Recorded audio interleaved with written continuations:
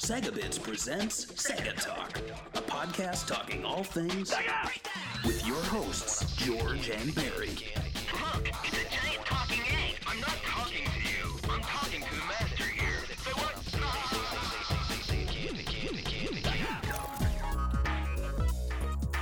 Hello and welcome to Sega Talk. I'm Barry. With me is George. Hello, everyone. Hey, and maybe we should call this episode Barry and George, or Sega Chaos. Well, we'll get into it. So on this episode, George said to me, why don't we do a Game Gear game? And I said, all right. So I picked a Game Gear game, and then I did some research, and I was like, oh, it's kind of a Master System game. So we'll get into that too. What game am I talking about? Well, friends, we are talking about Sonic Chaos. And Sonic Chaos, or Sonic the Hedgehog Chaos, it's an interesting and important game in the canon of 8-bit 2D platforming Sonic games. While Americans like George and I may recall that the game released November 93 for the Sega Game Gear, Europeans, they know the game as also releasing to the Master System in October 1993. What more, the game is known as Sonic and Tails in Japan, and the sequel, Sonic and Tails 2, is better known in the West as Sonic the Hedgehog Triple Trouble. The game was developed by Aspect, the same team behind the 8-bit Sonic 2, which don't go back and check, we haven't covered that one yet. But, No. George, how did you become aware of Sonic Chaos, and when did you first play it, if at all? Have you played it? Yeah, I have played it. I played it when... Well, first, okay, so when I was growing up, my mother bought a Game Gear for my... It was for my brother, and she returned it because it was the bundle one with Sonic, the 8-bit one. But she returned it because the battery life was not good, and she was tired of like dealing with us complaining that we couldn't get past Sonic with the battery life. So she returned it. I really enjoyed it, though. I really thought it was like it blew my mind as a kid because, you know, you go from Game Boy to that. It's a big upgrade, right? Yeah. And so going into school, I remember I was one of those guys that always trade my games to get something I wanted. So like if I had something Nintendo related that my mom bought me that I really like, a game, if I could have like 2 or 3 Nintendo games, I might be able to trade it for like a Game Gear with like a certain amount of games. So later on in my life, I traded a bunch of Super Nintendo games so I could get a Game Gear with like 15 games. It was some crazy amount, and this one was one of them. And yeah, I enjoyed it. I thought it was it had some issues, kind of like you can't see too far. So because, you know, the Game Gear screen's so small that you would run into things a lot. But I had fun with it. What about you? I mean, it wasn't my favorite Game Gear game, but it was fun for me. Yeah. For me, so I bought a Game Gear relatively late. In fact, I can't recall exactly when I got one, but it was definitely like in the early 2000s. And the reason for that is I had a Sega Nomad, and if you have a Sega Nomad, you don't really need a Sega Game Gear because you're playing 16-bit Genesis games on the go. And I ended up getting the Majesco Game Gear, and I don't know if you know what that is. I do not. Explain. Okay, so yeah. So back in my Nomad Junkyard days, yes, that's way back when. In fact, May 13th, 2010, about almost 10 years ago to the day that we record this, maybe a month off, I was writing about the Majesco Game Gear, and so I said here, I was talking about how people at Games Radar were writing about Game Gears, and they were showing love for the Majesco one, which I've always been a fan of. And the reason for that is, I'll get into it here. So the Majesco Game Gear, Majesco is a U.S. company that struck a deal with Sega to re-release their own model of the Game Gear in 2001. Unlike the Genesis 3, which Majesco also produced, their rendition of the Game Gear was almost a carbon copy in terms of body design. The only real aesthetic change was the Game Gear logo, which turned from the classic red, green, blue to a plain white. So that's how you tell them apart. But the Majesco Game Gear is, and I said this at the time, it still is my go-to model and the first Game Gear I've owned. And one of the reasons is that the LCD screen is a little bit better, and that's about it. But like, if you're gonna have an improved, Yeah, I mean, if you're gonna have one of them, you want to have the best one, right? Exactly. So like, if you're gonna have a slightly improved LCD screen, you should go with that one, even though it's not an original model and it doesn't work with the TV tuner apparently. Like, who cares by this point? Yeah. It's like, that's the one you go with. But I talk about that because Majesco also re-released a handful of Game Gear games, and one of them was Sonic Chaos. And so I bought it boxed. It must have been new because this thing looks almost brand new. And this was a Game Gear game released in 2000, which is kind of crazy, right? Yeah. Like a brand new cardboard box swinging from the pegs of a Game Gear game. And and I played it and I enjoyed it. I mean, there were some cool things in it that we'll definitely cover on this episode that I think the series should have carried forward into the 16-bit games and beyond. There's some really fun ideas in it that I think that kind of got left by the wayside. And there's some really interesting firsts for the game that I think a lot of people are unaware of. So let's get into the story. It's really simple. Tell me if you've heard this one before. So Eggman, he currently has the red Chaos Emerald, and you'll see that on some of the packaging. He's gripping the red Chaos Emerald. I mean, it's just the red one. It could have been any one. But he is attempting to find the other 5. So yes, this is from the era of 6 Chaos Emeralds. If you'll remember, Sonic 1 only had the 6. Mm-hmm. And they've lost their balance and scattered, as they always do. And without the power of the emeralds, and this is where it gets a little interesting if you're a Sonic fan, South Island, which is the island from the first Sonic game, begins to sink into the sea, and it's up to Tails and Sonic to save South Island before it's too late. So, as I said, the story's simple, but it has several interesting elements found in later Sonic games. So, George, I know you're probably not like huge into the lore, so I'll test you here. How does Sonic Chaos compare to Sonic 3 and Knuckles, which released the next year? I don't really know this. I haven't played Chaos in a long time, so like I'm really like not getting this. So I guess you could explain to me somebody that's not into Sonic lore, like most people. All right, so the emeralds are stolen. And islands start sinking, like ring any bells. You know, that's Sonic 3 and Knuckles right there, but it's the floating island. Story. It's the floating island falling into the ocean, and in this case, it's an island sinking into the ocean. So it's like, it makes me wonder if maybe South Island used to float, and then it kind of sunk to the ocean and sat there. It's, I don't know, I think that's kind of interesting, that it's basically the plot of Sonic 3, but using the island from Sonic 1. Do you think this was like purposeful, or do you think it just happened to work out this way, the stories for both of these games? I have a little surprise later on in the show to answer your question. Okay. You excited? Yeah, I am really excited. That's how we keep people listening to the show for the next 3 hours. So the game kicks off with the player choosing either Sonic or Tails. Sonic can spin dash or strike dash, as they call it. The strike dash is faster, but Sonic is standing and left vulnerable to enemies. Both moves have their advantages and disadvantages. The strike dash is faster downhill, but the spin dash is faster uphill. And because the strike dash Sonic is heavier. Isn't that strange? So when he's running like with his head up, he's heavier than when he's rolling, when he's down. So his like weight changes, and because of this, the physics kind of change.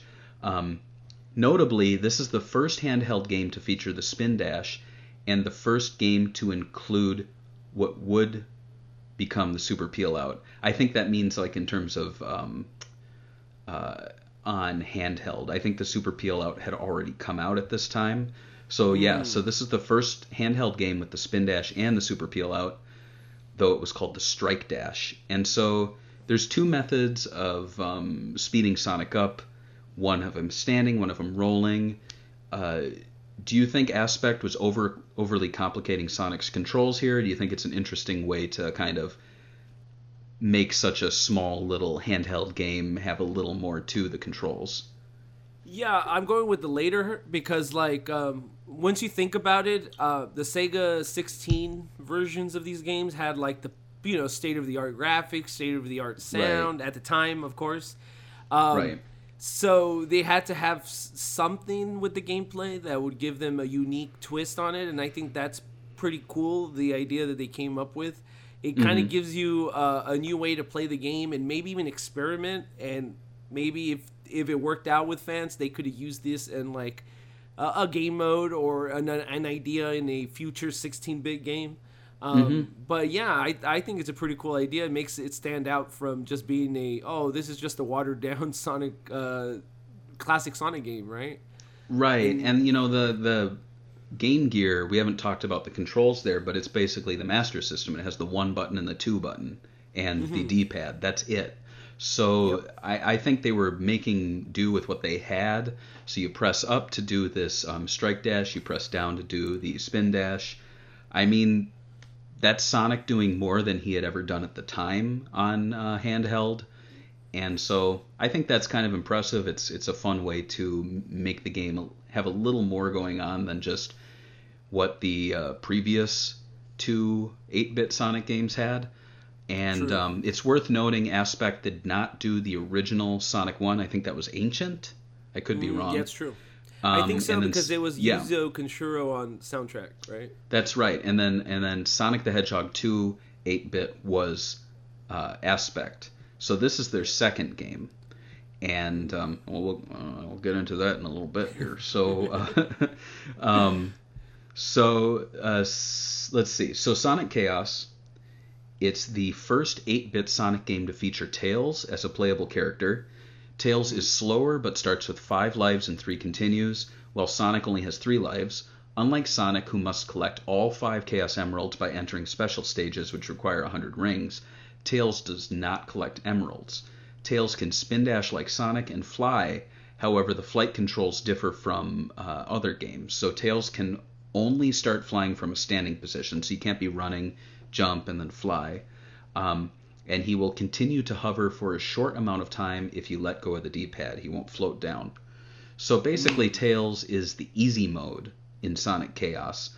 So what are your thoughts on this, and should Sonic Team have continued with this role in future games where you pick Sonic or you pick Tails, and Tails gives you a little bit of an easier experience maybe for younger players?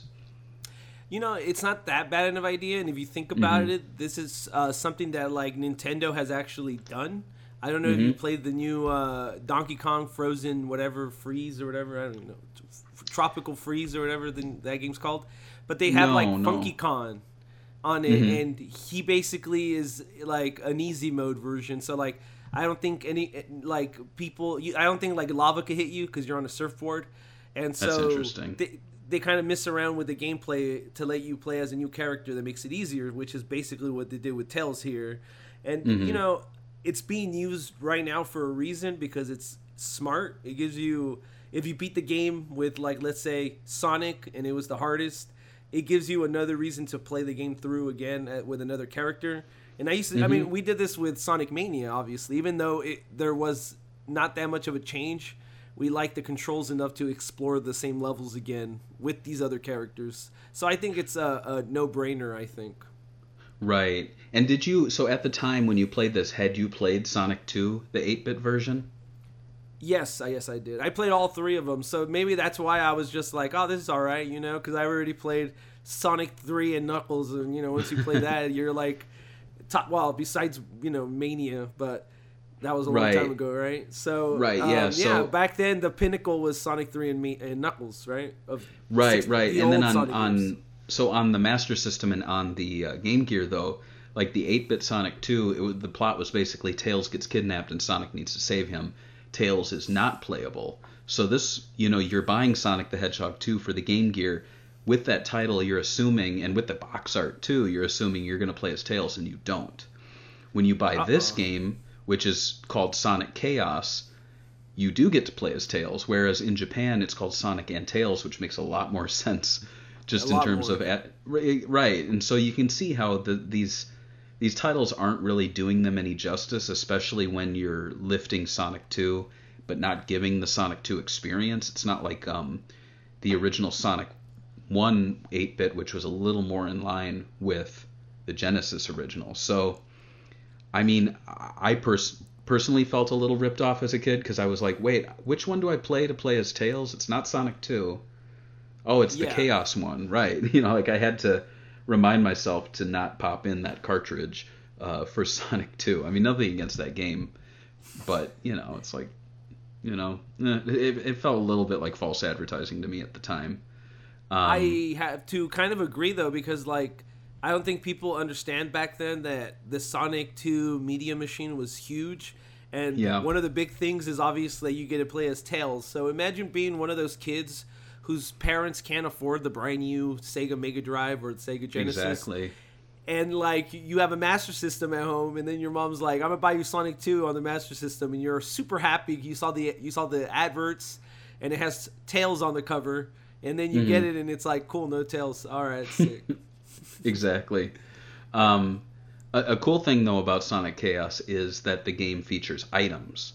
So there was the Pogo Spring and the Rocket Shoes. And the Rocket Shoes allow Sonic and Tails to fly forward for a limited time at high speeds, whereas the Pogo Spring gives Sonic and Tails the ability to jump for a limited time. These items are highlights of the game, at least in my opinion, and deserved more appearances in future games. I believe Triple Trouble did have them, but it wasn't until Sonic Colors that unique powers like these became prominent. So what are your thoughts on these items, and should Sonic Team have introduced unique power-up items sooner in their games rather than just doing invincible and fast, you know? Yeah, you know, I would wish that Sonic Team would go back to these games that they didn't have any hand in. I think that's the problem with them, right? They think, well, we didn't do anything here, so let's not go back to these. But, like, just having these little items, like the Pogo Spring, be part of, like, I don't know, Sega All-Stars Racing or a item for in Sonic Generations would have been better than just having a generic name item, even though, you know what I mean? It gives it a history with it, right? It lets you remember, it's from that one game from the Game Gear from a long time ago. I think it means a lot to the fans more than it does to, like, Sonic Team, because, I mean, do you think Sonic Team thinks about the Rocket Shoes and Pogo Spring? No, they don't think about that. What do you think, though? Like I said, I thought they were really cool additions. I think it would be really cool to, instead of focusing on the Wisps, to actually expand the item box powers. Again, like Power Sneakers and Invincibility are great, but I mean, they had the Elemental Shields. I thought those were nice additions, especially the moves that Sonic could do with them. So that was a step in the right direction, but what I really liked about the Pogo Spring and the Rocket Shoes is they were so extreme. Like, you just blasted forward, and the closest thing I can think about with that is, like, like the All-Stars Racing games where you just, like, blast through, you know, as your All-Star move. All-Star moves? Yeah, or in, I think, the Shadow the Hedgehog game or something. Didn't he do something like that? I think so. Yeah. We're trying to forget about Shadow. Me too. But, like, I like the idea of these power-ups that are just so insane, rather than just being like, oh, you have a shield and you can, you know, go underwater and bounce with bubbles. Like, there's a lot more thought involved with that, which I really appreciate in terms of stage design and stuff like that. But, like, sometimes when you're just like, these are Rocket Shoes, and you just, like, propel forward through an entire level without really any care to the you know, gameplay experience outside of you just blasted forward a whole bunch. Like, I like that. I think that's fun. It's goofy. What do you think about the idea that, like, Sonic Mania didn't really have any references to these? Are you surprised by that one? I'm not too bothered. I know I think they had, like, the Game Gear games referenced a little bit, but not this one. I think it would have been cool, though, to revive, like, stages from these games and give them 16-bit appearances rather than giving us Green Hill and like other Sonic 2 stages again. I just think it was a little underwhelming in that regard. But that would have been pretty sick. But yeah, it would have been cool to bring forward some of these 8-bit ideas into the 16-bit era. So, like, yeah, give us the Rocket Shoes in Sonic Mania for one level. Like, go crazy. I don't care. They had another thing too. It was this like bonus panel. So you know that little signpost at the end? I think depending on how many rings you had collected throughout the stage, when you went to the end, you would win a prize. So the prizes included Flicky, which was no prize, Ring, which was 10 rings added to the final tally, Sonic, which was an extra life for Sonic and a continuous Tails, Tails, which was an extra life for Tails or a continuous Sonic, and then a blank panel, which means spin again. And another thing, Sonic Chaos is also notable for being the first Sonic game to show the player's speed. So, can you name 2 other Sonic games that implement this feature? And I'll give you a hint. You can't peek. No, I'm not gonna peek. But I'll give you a hint. So the first one is also a Game Gear game. The second one is a game that you can play on the 360. I know one of them already because I actually did some research on how fast Sonic is, and I do know Sonic Unleashed says it. Mm-hmm.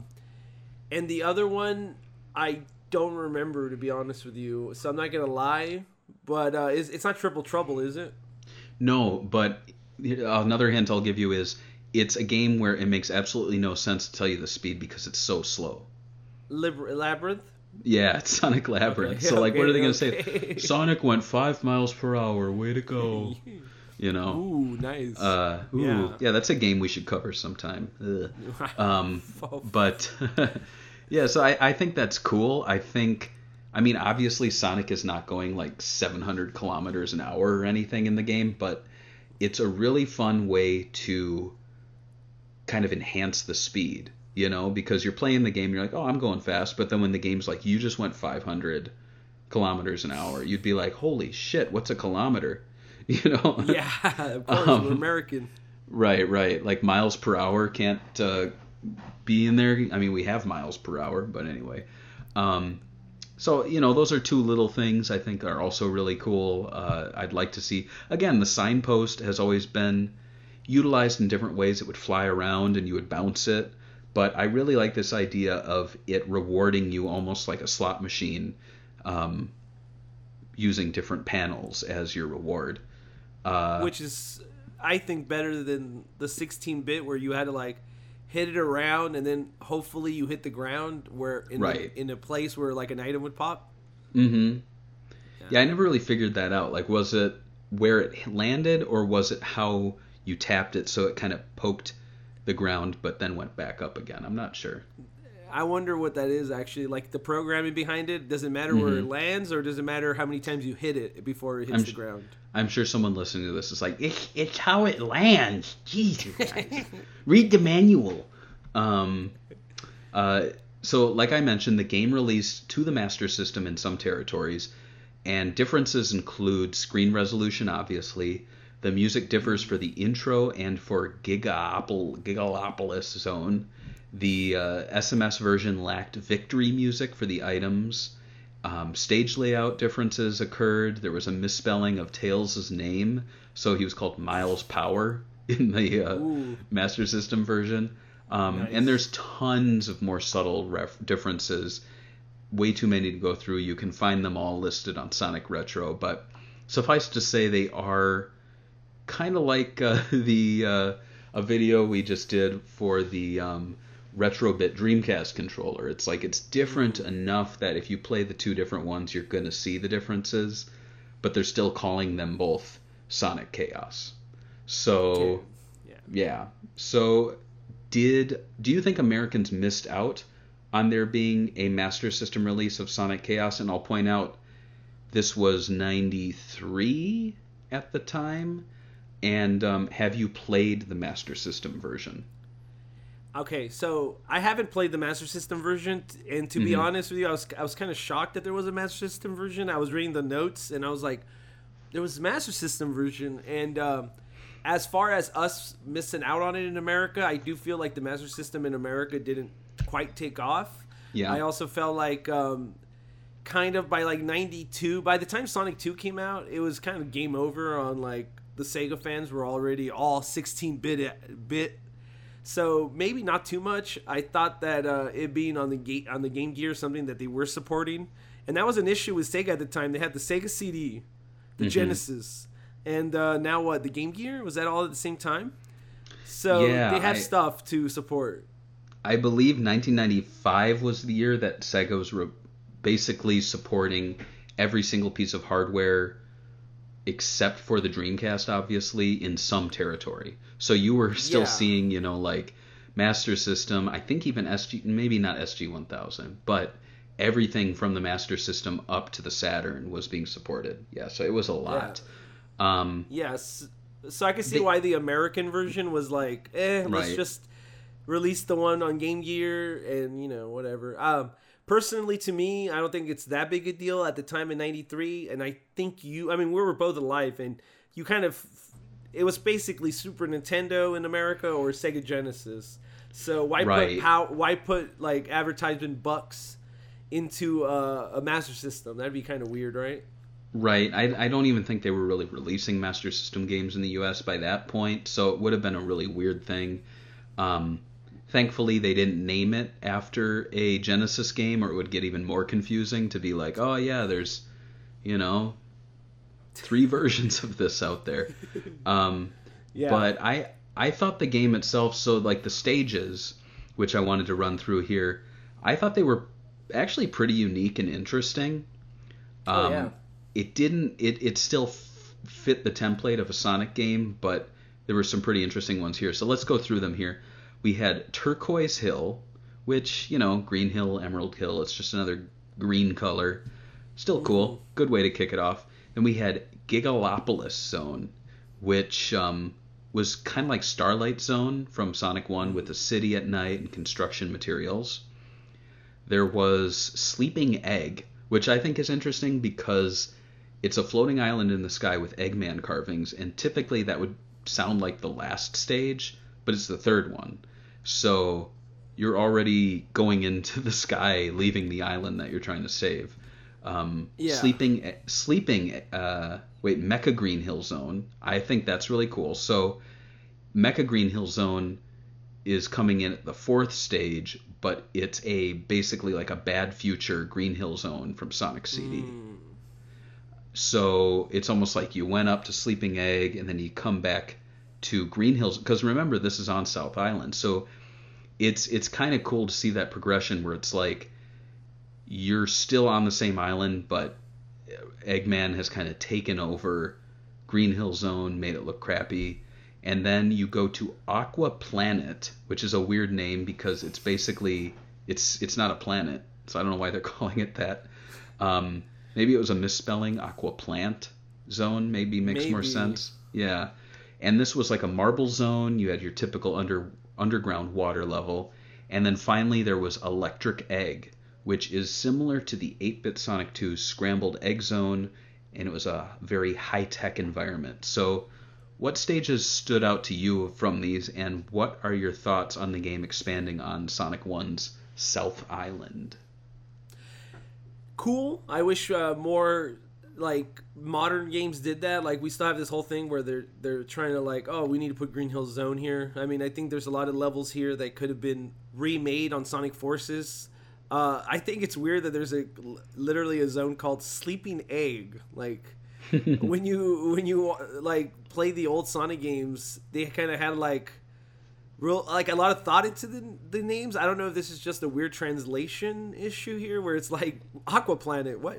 This isn't a planet. What are we doing here? Right. But I do like they have another Green Hill Zone here, so I guess we could talk about Green Hill Zone, Mecha Green Hill Zone. Which how many times has Green Hill Zone been remade? Like a Bad Future or a whatever. Like we have that sand one on Sonic Forces, and then we have like we've seen every angle of it at this point, right? With Sonic Mania. I think there's been so many Green Hill Zones that we could do a Sega Talk someday where it would just be called Green Hill Zone, and we just talk about every single Green Hill Zone. And compare them and see which one is the ultimate Green Hill Zone. I'm not joking. Level.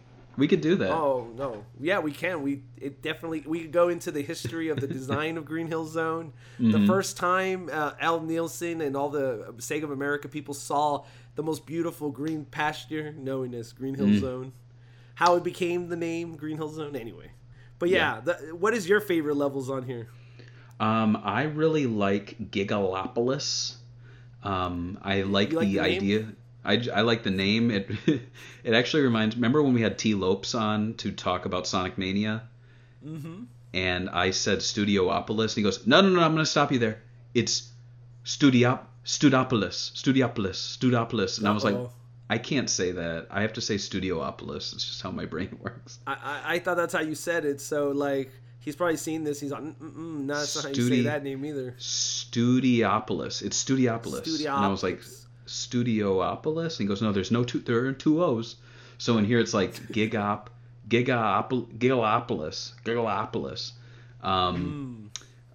So I'd say it's kind of a tie between maybe Sleeping Egg and Mecha Green Hill Zone. I like those ideas. I really like how it's like it throws in a sudden bad future Green Hill Zone, and you go back to the first Sonic stage as the fourth stage for this one.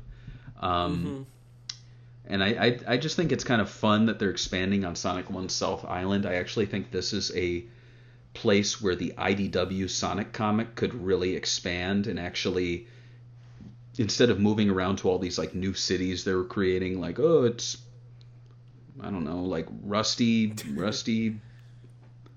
Nail Zone, like Rusty Nail Town. I don't know. If you've been reading the comics, it's just kind of like they go from these village to village and they're all kind of boring to me.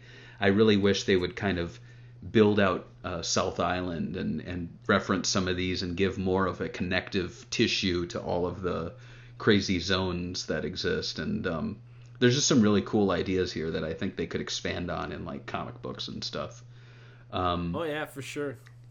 So let's talk about the promotion for the game. So the game had your typical Sonic game promotion with bright and colorful print ads and crazy commercials.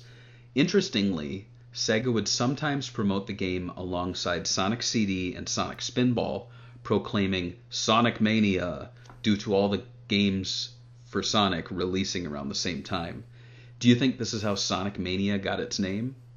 I you know what? I think so, yeah. Maybe they saw it and they're like, we could just call it this. This marketing term was pretty good, right? And then they're like, okay, that makes sense.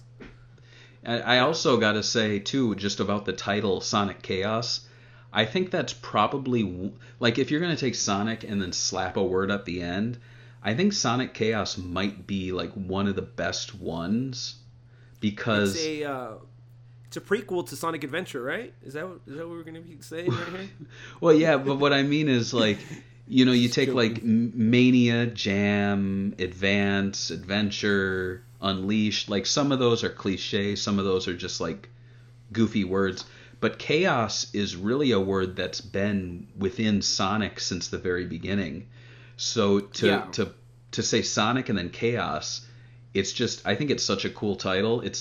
I don't want to say it's unfortunate that it was used for just like a Game Gear game, but at the same time, I could see, like, let's say this game never happened or they titled it something else, and then 2022 they're like, we're releasing a new game, it's called Sonic Chaos. Like, how jazzed would you be? Like, that's an awesome title. Why didn't they do that before? This is great. I can't wait. What's gonna be? Chaos Emeralds? What?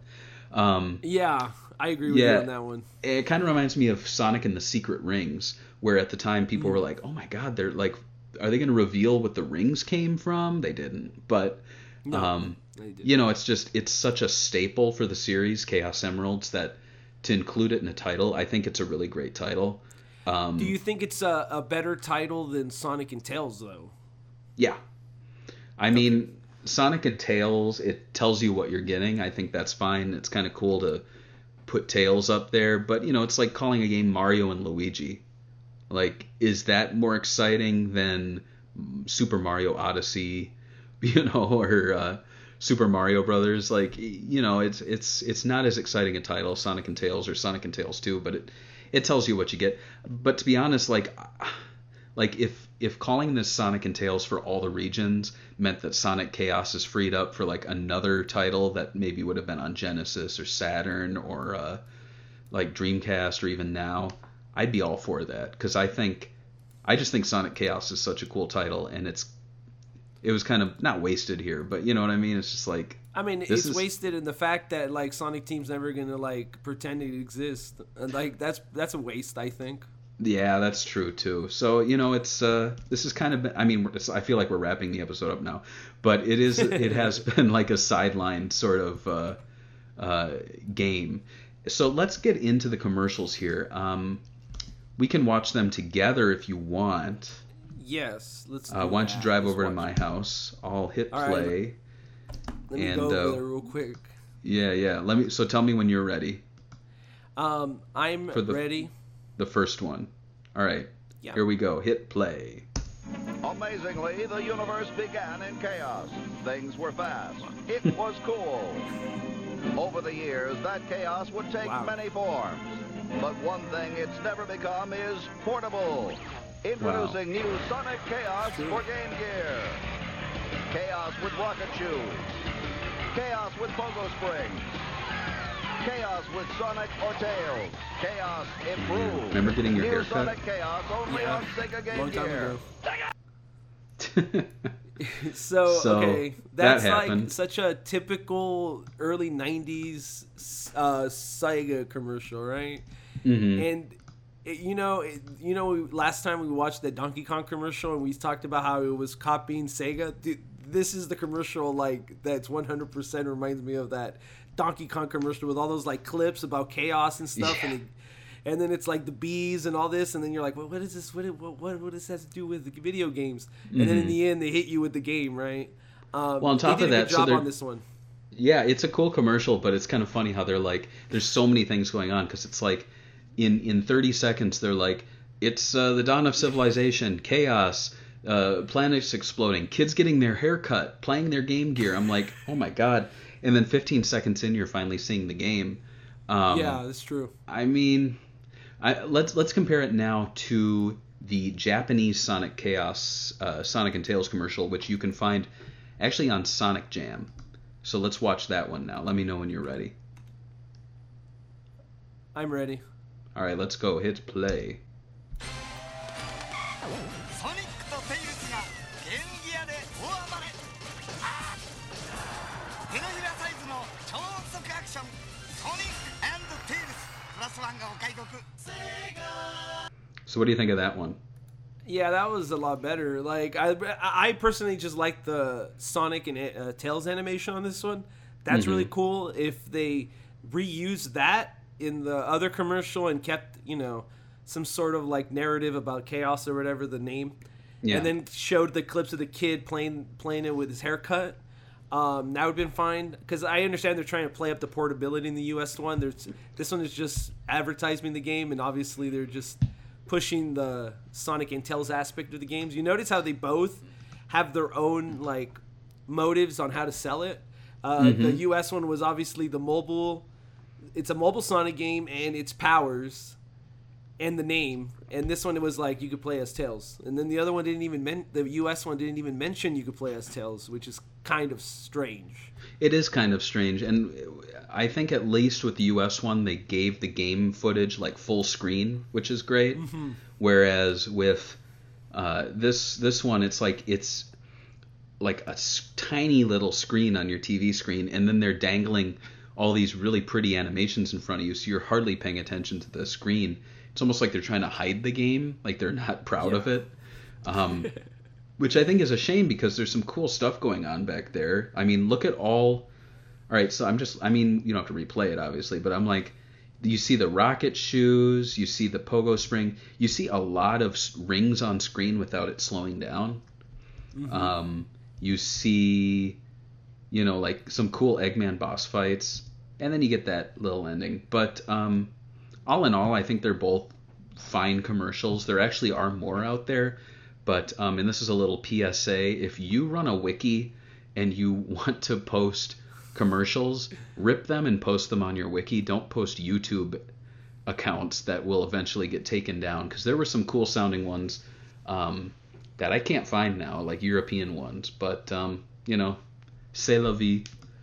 I guess that's what it is. So I got a question for you. Yeah. Did you we were both portable kids. We had some portable consoles growing up. Did you ever go get a haircut and play the Game Gear or Nomad? No. No, because Neither have I.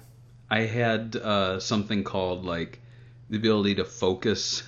I didn't need to go, I need my Game Gear. I need to play while I'm getting my haircut, man. Oh, yeah. Yeah, it seems I would like play it on road trips maybe. Like, I would play on road trips in the car. Like, I never wanted to go to a public place and, like, be stuck in a game and, like, ignore everybody around me. To me, that's kind of strange. But I think a lot of commercials in the 90s wanted to depict kids as hyperactive with short attention spans, so they needed their games at all the time. So you'd see kids like at school and lunch and like getting their haircut and stuff. When in actuality, you were like, I'm gonna take this out in the back seat of the car. I don't want people to see me playing it in public. I had that magnifying glass thing and for it, and I was like, I don't ever want to have someone see me using this, like. It was kind of like wearing like leg braces or something. It was just kind of embarrassing. I don't know. Nothing against leg braces. But, as a kid, you're like, I don't want my friends to see me doing this. Like, now you see people playing the Game Boy all of the time. Like, especially when the Pokemon games came out, I feel like the whole, like, taking your video game out in public became more of a mainstream thing. I don't really... Maybe even with Tetris, but like I feel like the multiplayer stuff really made, I guess, handhelds more popular publicly with a lot of people. At least in my growing up, life. But yeah, go on. Sorry about the haircut thing. It's fine. So I will say that here's the big reveal. So during much of the game's development, Sonic Chaos was actually known as Sonic the Hedgehog 3. However, this was a sequel to the 8-bit Sonic 2, which was a very different game from the Genesis Mega Drive Sonic 2. The game added features found in Sonic 2 and Sonic CD, so as I mentioned, playable tails, Super Peel Out. However, it was decided at some point that the game should be rebranded, possibly to avoid confusion with the console release of Sonic 3. So, do you think Sega made the right choice to split the 8-bit games off from the console games by changing the titles? And was it confusing to have two Sonic 1s, two Sonic 2s that were very different? And let's just imagine a parallel universe where this game right now we're discussing is Sonic 3. Like, what's your thought on that? Yeah, I would say 100% it's confusing, especially for us, like, writers. It's confusing, especially when this whole time we have Sonic the Hedgehog Game Gear, Sonic the Hedgehog Mega Drive, Sonic the Hedgehog 360 PS3 game. Yeah.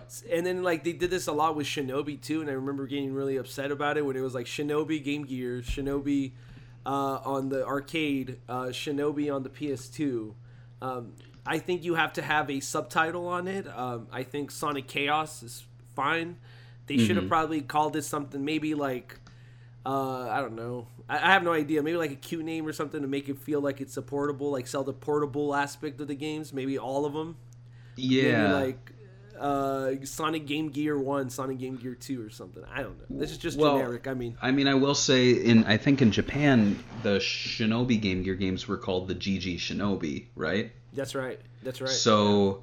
I think to make GG something would have been cool, so you could call it, instead of putting it at the beginning, you could call it Sonic GG. Sonic 2 GG. Like, that sounds kind of silly, but, then again, we've got a Wii, we've got, like, there are funnier names out there right now.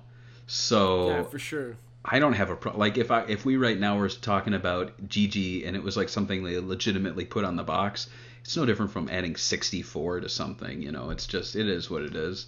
But I can't imagine, them moving ahead and slapping the Sonic 3 logo on this because, outside of a sinking island, there's no comparison. Like, there's no Knuckles. There's nothing. It's not Sonic 3 for the Game Gear. And then imagine this. So Sonic and Knuckles would have been Sonic Triple Trouble, which was Sonic and Tails 2. Like, imagine if they went that direction. How confusing would that be, where Sonic and Knuckles is a game where, yeah, Knuckles is in it, but also Fang the Sniper or Knack the Weasel and all this other crazy stuff's going on. So I'm kind of reminded, I think the most recent thing that happened with Sonic like this is the, I'm trying to remember, what game was that? Colors. Sonic Colors for the DS was actually Sonic Rush, basically. Mm-hmm. And then Sonic Lost World for the 3DS was a completely different game. Yeah, they do that. I mean, I'm so happy that we don't have that anymore. You know what I mean? Like, Yeah. that the 3DS, there's no handheld versions anymore, with the Switch being a one and all thing. Yeah. I think that's a lot better, because I was already getting tired of like getting confused where you're like talking to me about Lost World or somebody else's and about how different it is, and I'm like, what?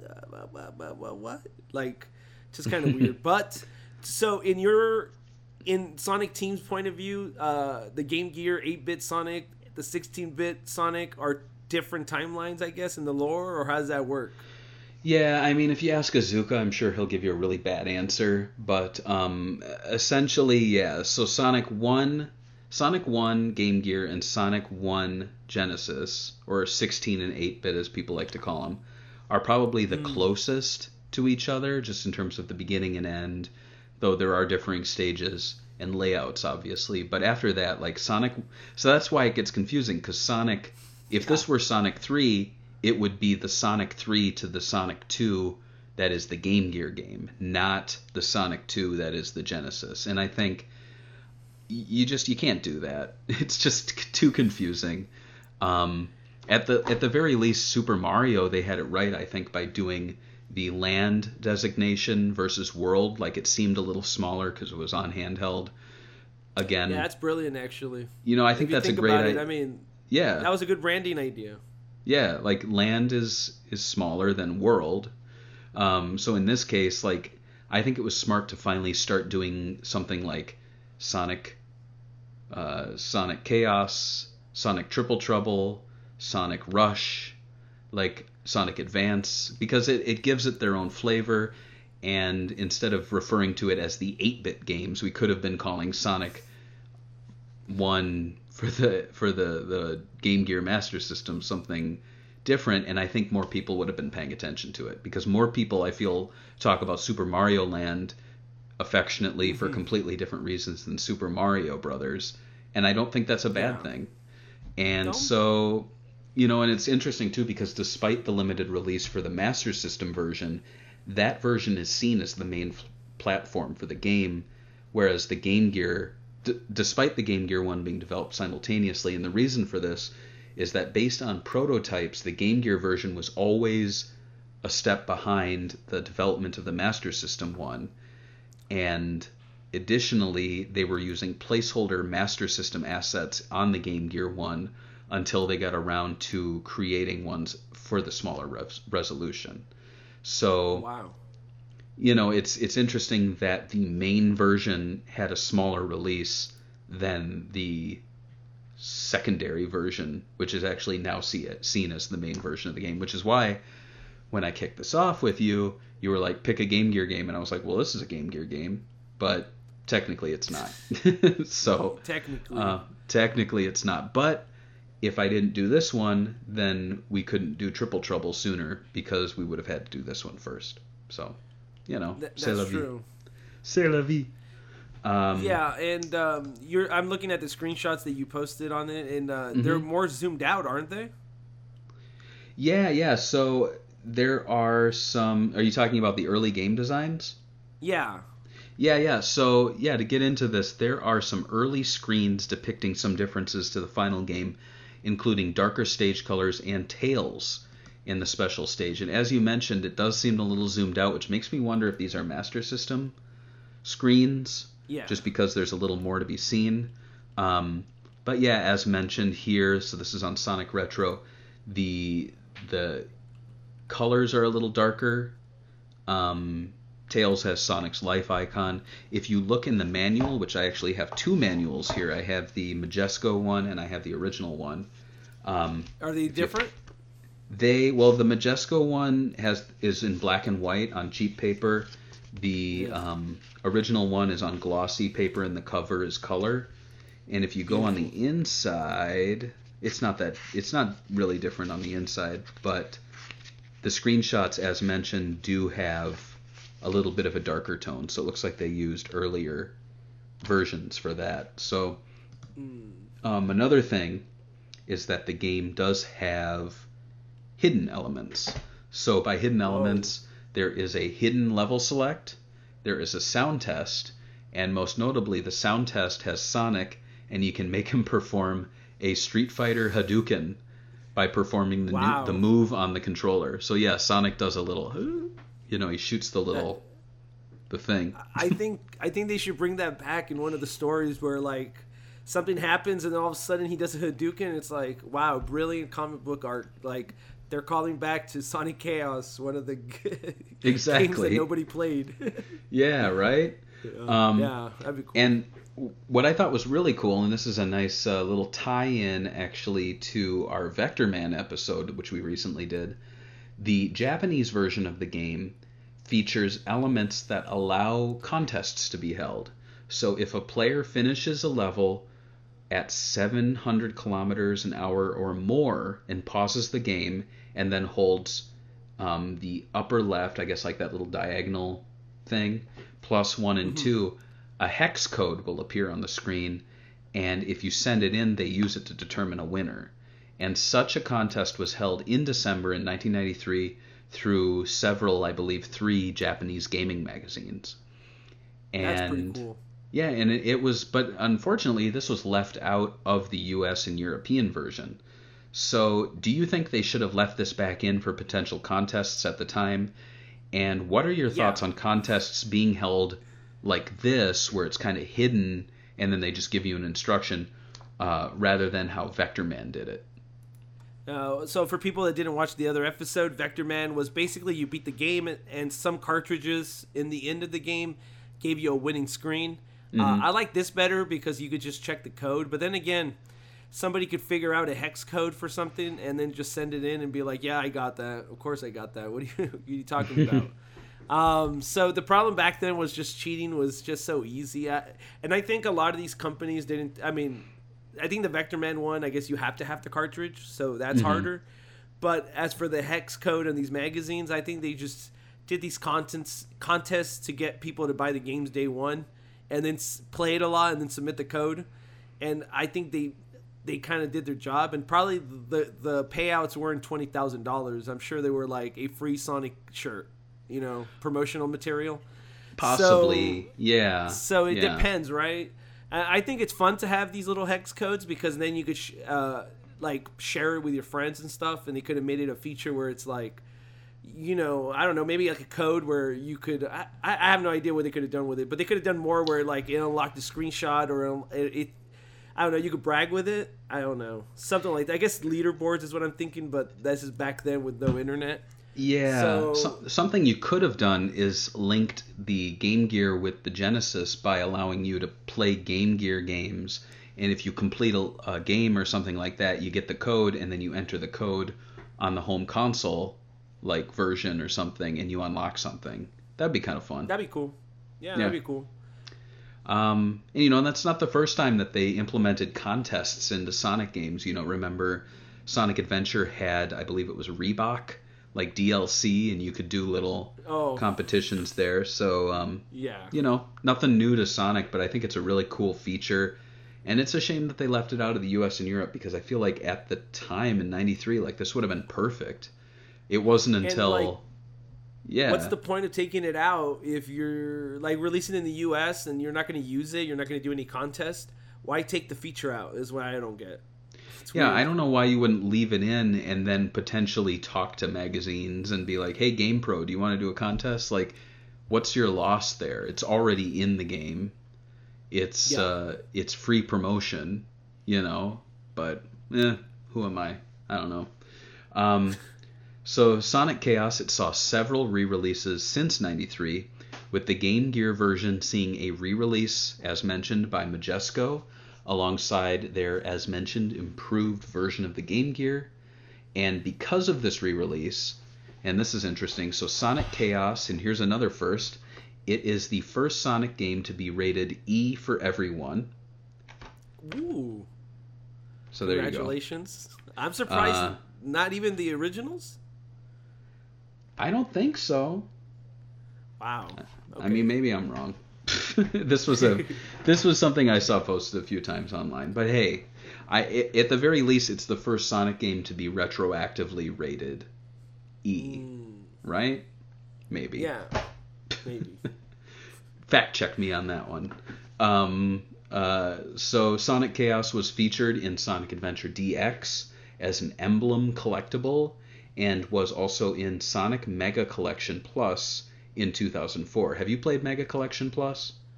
Of course, yeah. It's a great collection.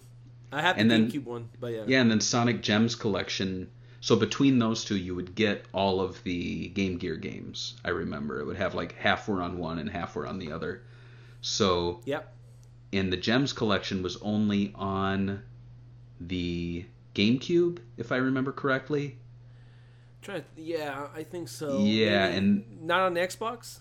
I don't. That was the one with Sonic was Sonic the Fighters on it? Oh boy, no, Sonic CD was. Sonic CD was, and I think Sonic the Fighters was, but they didn't get Chaotic Sonic, which was Chaotix, which they wanted to. But you can at the very least play all the Game Gear games on your GameCube if you have those two games. And the game also saw re-releases on plug-and-play consoles in 2005 and 2006. And finally, the Master System version saw a release on the Wii in 2009, which you can no longer buy because Nintendo's terrible with keeping their archives up and running. You can still download your 360 games, but, God forbid you download a Wii game. Sorry, guys. Have you played any of these? I played the one on obviously the Collection Plus or whatever re-release, and I did I think the Wii version. I didn't buy it myself, but I think I played it before. Mm-hmm. And I mean, they're just ports. They're fine. One thing you did not mention on here, I guess, and I guess I could just mention it real briefly, and you could tell me your opinion on this. There's a fan remake of this game, right? Using a more like advanced 16-bit engine, or at least to make it kind of looks like Sonic Mania in like a Saturn-ish sort of animation. What do you think of that? And like, I know it's not the look. I really like the 8-bit look, so I kind of wish they would have went with that look. But what do you think about that project? It's interesting. Okay, I thought you had like a strong like dislike or like for it. I've only seen videos of it online. I haven't played it, so I can't really pass judgment on the controls and stuff. But it's something I want to play when it's more complete. I don't know if it is complete. I read, didn't they announce like a few months ago it was like fully released? So I don't know. I'll have to look into that. I didn't know about that. Okay, well, you can look it up. It looks pretty sick, actually. But as far as my E for everyone rating, I think that's what I meant. Was it was the first one to be retroactively re-rated or rated. Okay. Yeah. So because Sonic Adventure came out in '99 before this, and that was rated E. But interesting. They were like, the ratings review board in 2000 were like, oh, we have to review a Sonic game here. So anyway, wrapping things up here. So Sonic and Tails, it saw a sequel, Sonic and Tails 2, better known as Sonic Triple Trouble in the West. Also a beloved and important game in the series. I think it is better, though, to wait until we cover this on a future Sega Talk. In the meantime, let's read some of your memories. So first off, if you support us on Patreon, you get first come, first serve on the comments. Right now, during the crisis, we are opening things up to Twitter, so we will be reading those. But first off, we have loyal Patreon patron Nicholas Schaefer here with his comments. He says, so growing up, we had no money for systems, but my neighbor sold me his Game Gear for $20 with Sonic 2. I could not beat the first boss of that game, so for a while I didn't get this game, but as a huge Sonic fan, I finally got it, and I was happy, very happy with it. While I prefer Sonic 16-bit titles, there are a lot of neat ideas in this game and Triple Trouble, and really wish Sega would do some callbacks to these games like they do with the Genesis games, and I agree fully. Preach, brother. Preach, preach.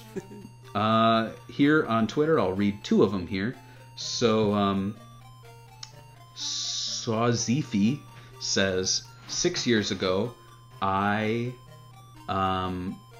friend and I were stuck on the second boss for like an hour, then we quit.